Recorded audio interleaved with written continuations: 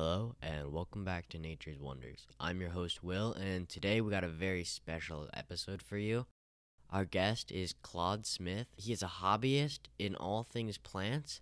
He specifically works in a more modern style of bonsai. This is going to be a two-part series. This episode talking about modern style bonsai with Claude, and then there will be a second episode talking about a more traditional style bonsai. The audio in this episode is not the best audio that I've had. There were some problems when recording, but this is the best I could do with what I captured. There is still a lot of information, and it is a very, very fun episode. So a special thank you to Claude for recording with me. This podcast is sponsored by Corals Anonymous and Aquachar. Sit back and enjoy. Thank you.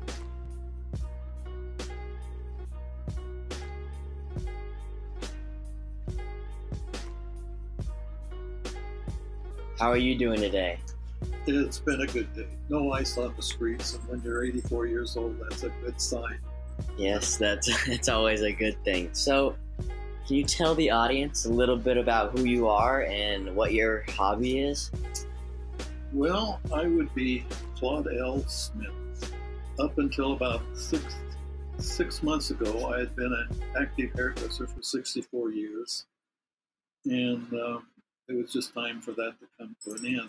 My wife, Caroline, while she was alive, and I unfortunately enjoyed the very same things for the most part. And one of them was plants, and the other one was antique malls. And so when no one says no to the other one, you accumulate a lot of things. We lived outside of town on about an acre and a half, and the entire front yard was pretty much all plants. I would say roughly 500 pots of something or other that we would drag in and out of the greenhouse. And of those things, she enjoyed violets, and I like succulents and cactus, mostly succulents. And there was also an interest in bonsai. That's what we did. We didn't golf or tennis. We drank and dug holes in the ground. Had a wonderful time. So you talked about bonsai. How did you get started in that little niche section? It was completely by accident. Always was intrigued with the oriental designs of this, that, and the other thing, and would always pick up a bonsai pot, which in the category of not too much interest, but a little bit of interest. The true pronunciation is bonsai, like bone, meaning a plant in pot. The other, bonsai, is a little bit more aggressive. Having said the other pronunciation all these years, it still sounds strange for me to say bonsai. Back to the original question, I would pick up the pots and at estate sales, and anything that I put in a bonsai pot, I would call a bonsai. We were at Lords and Gardens, and the Nebraska Bonsai Society was there, and we looked at their exhibit, and Caroline says, "You need to join this group." And I said, I couldn't possibly do that. They're far too serious for me. However, at some point later, we did become members, and I was the president of the club. That's kind of where it developed. And since then, I have a truer appreciation for the art. However, I'm kind of on the lower end of it, and I like to focus my bonsais on a little bit more mainstream. I would love to have some of the $2,000 and $3,000 and $4,000 and $5,000 field collected bonsais that some of the members have. But you have to be a little bit, well, you have to be a lot more dedicated. So what kind of plants did you start with when you actually got serious and learned the true meaning? Well, there is just a wide range. Everything from conifers to junipers to maples, and it kind of is, there's a couple ways you go. I went both ways. I have both indoor and outdoor. So often you'll see at the corner of the street this wonderful bonsai stand, and they've got all these beautiful little junipers and something of that nature.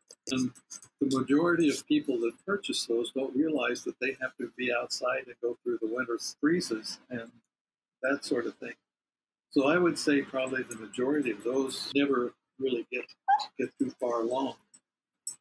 So along with that, there's a subculture called bonsai succulents. And it's not readily recognized by all the bonsai clubs, but our club is a little lenient, and they allow me to show those sort of things when we're able to have clubs. And the nice thing about that is the majority of them stay relatively small. You can enjoy them year round.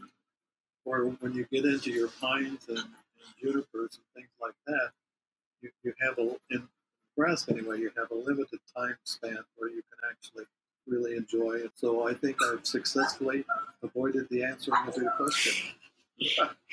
It was a great answer nonetheless. Well, it was an answer. So when you make your succulents bonsais, are those any different than just a normal juniper or conifer? There's a considerable difference. The soil requirements are pretty much the same. Well-drained soil. One of the mysteries of plants has always been, no matter what club I've been in and what plant they're growing, the question is always, how much do I water it? And everyone has a different answer and a different scheme. A lot depends on the type of soil you're familiar with. I would guess that every member in the club has a slightly different soil mixture that they use. Since I'm not always on top of the watering as much as I should be, I tend to use a mixture that holds a little more moisture than the average person would use. The succulents in general are a lot more forgiving, and I've done away with overwatering than I have with underwatering.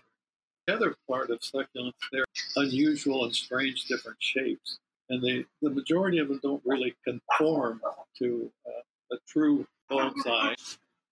Another hobby is five Yorkies, which you've heard in the background, and you may hear a parrot at some point too, but we probably won't know what it's saying.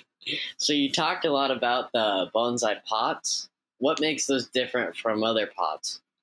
Well, about the only answer I can come up with that is the shape. You almost anybody that you would hold up a few pots would easily say, well, that's a bonsai pot. There are some artistic varieties that have been creeping into the market lately, and so it's not quite as rigid as it once was. But they just have this unique shape, and it can be oval, it can be square, it can be flat, it can be just any number of things, and you just know that's what it is. Mm-hmm.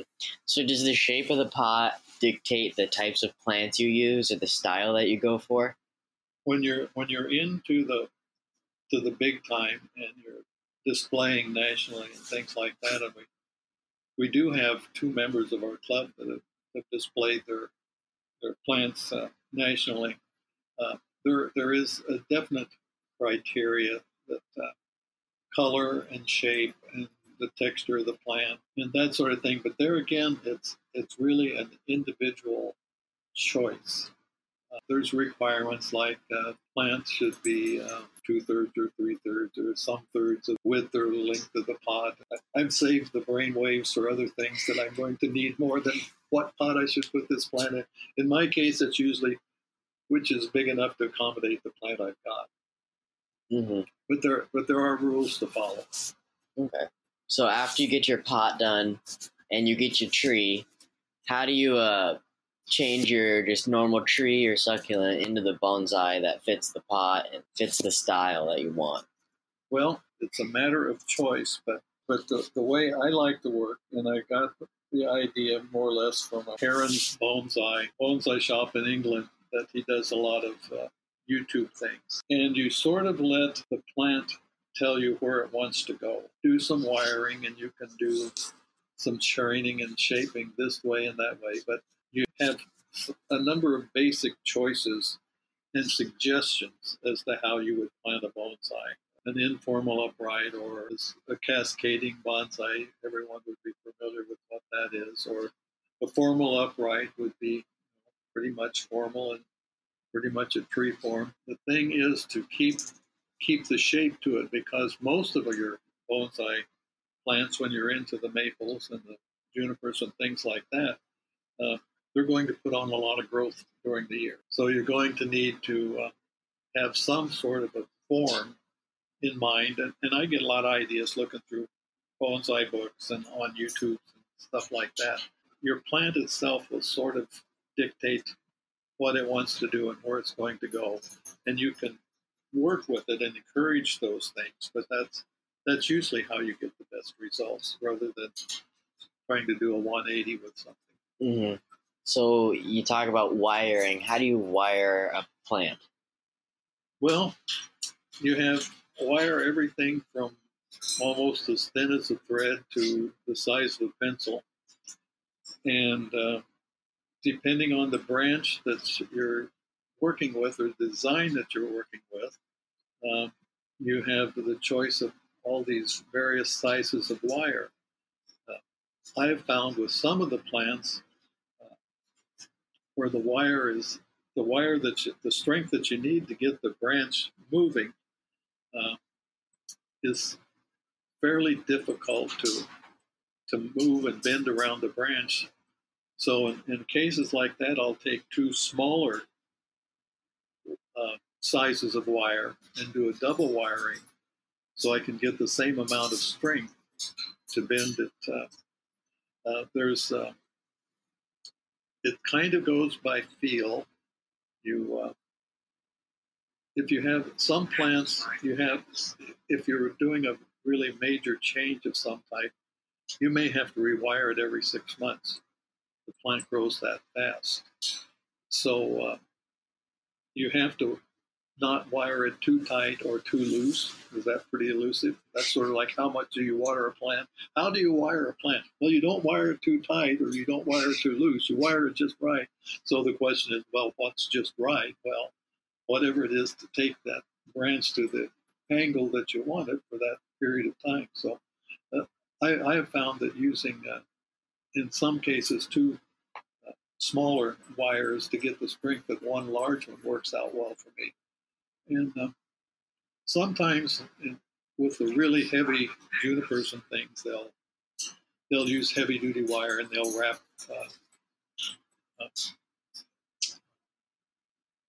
some protection around the branch, and they really get into a lot of breaking and bending and this, that, and the other thing. But I haven't reached that degree, and I probably won't. Mm-hmm. So, besides wiring the branches, can you change like the foliage on the branch or the trunk or the roots like that? Well, repotting is something that was always a mystery to me.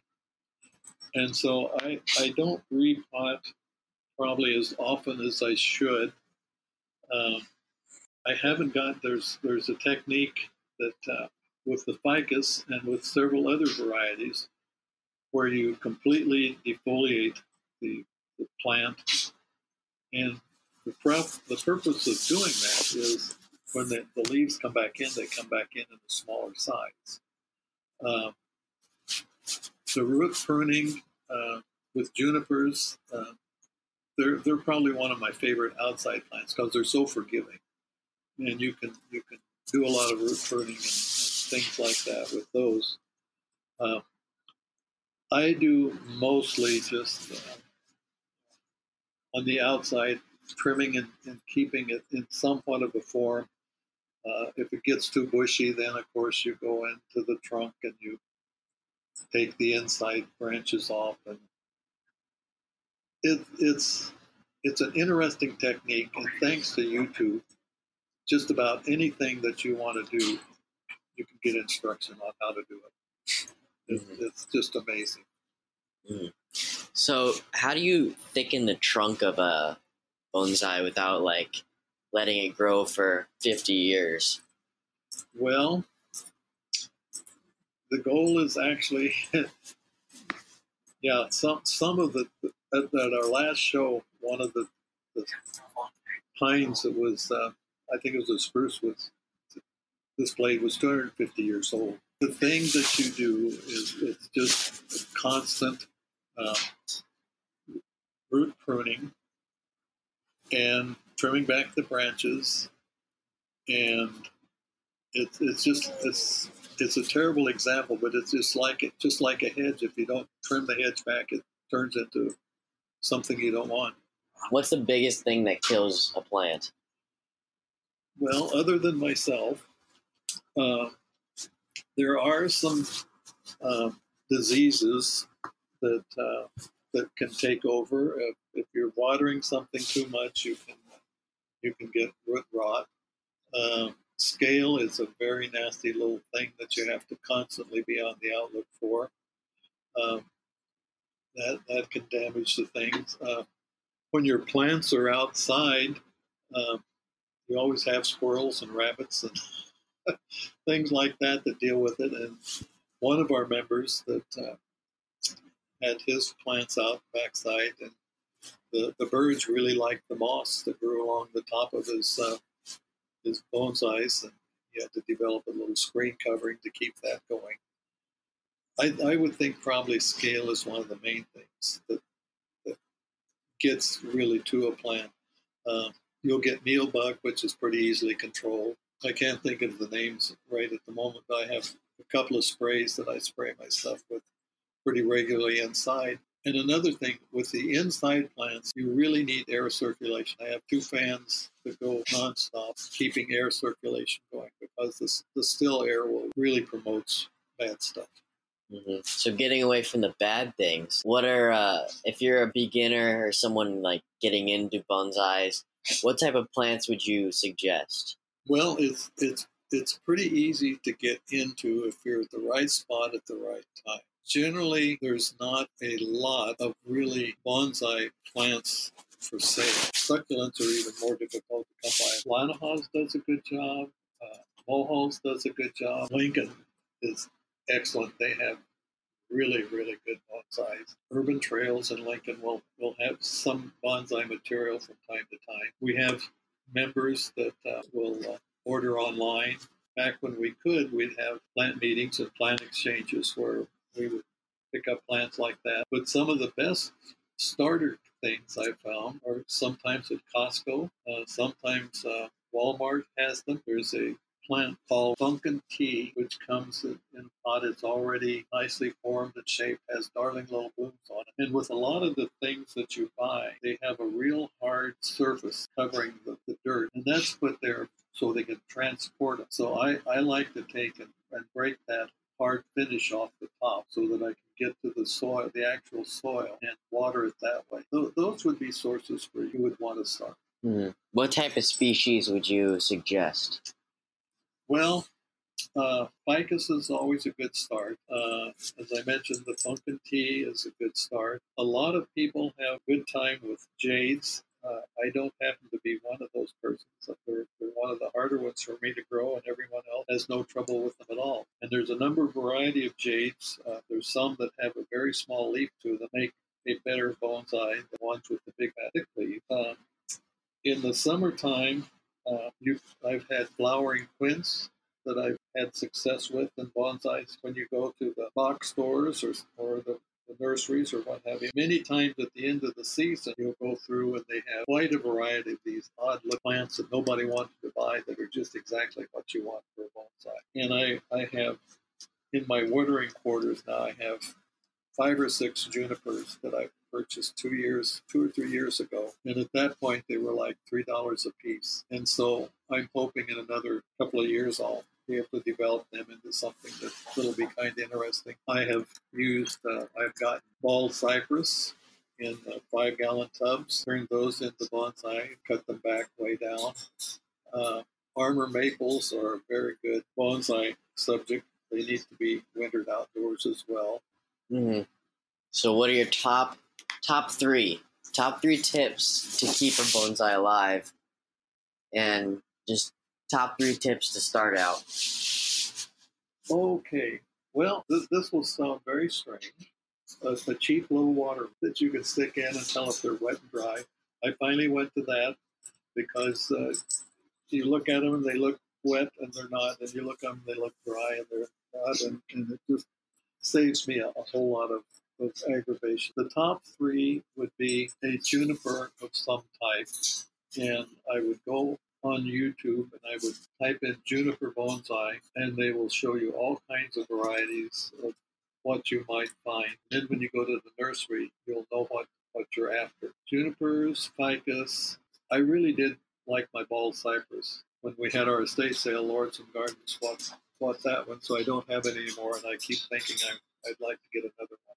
Soil, initially when you get them, I don't think you have to worry that much about the soil unless you're going to immediately start repotting. Getting a mixture that you know the water content that it's going to hold, and through the winter I use a mild, not recommended, but it's just what I do. But I use a mild fertilizer probably at least once a week when I water my plants. And the indoor plants, it's so dry, I'm watering some of them every day. All right, well then that's perfect. Thank you so much for coming on today. Well, it's fun. It's enjoyable visiting with someone who shares your interest.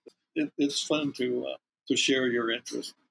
And Nebraska Bonsai Society has a website that you can get on, and we have a lot of information there. And there's links where you can go and get more information. And sometimes there's trees for sale there. It would be fun if you would like to join and be part of us. We have Zoom meetings every month since we can't get together, but they're usually pretty informative and interesting.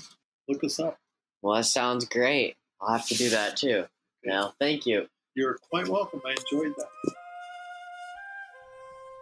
Thank you for listening to the end of the episode. I had a really great time recording with Claude. Special thanks to him again. The next episode that I have is going to be very special, and the second part of this episode should be airing sometime within the next 2 weeks. So, thank you. Bye.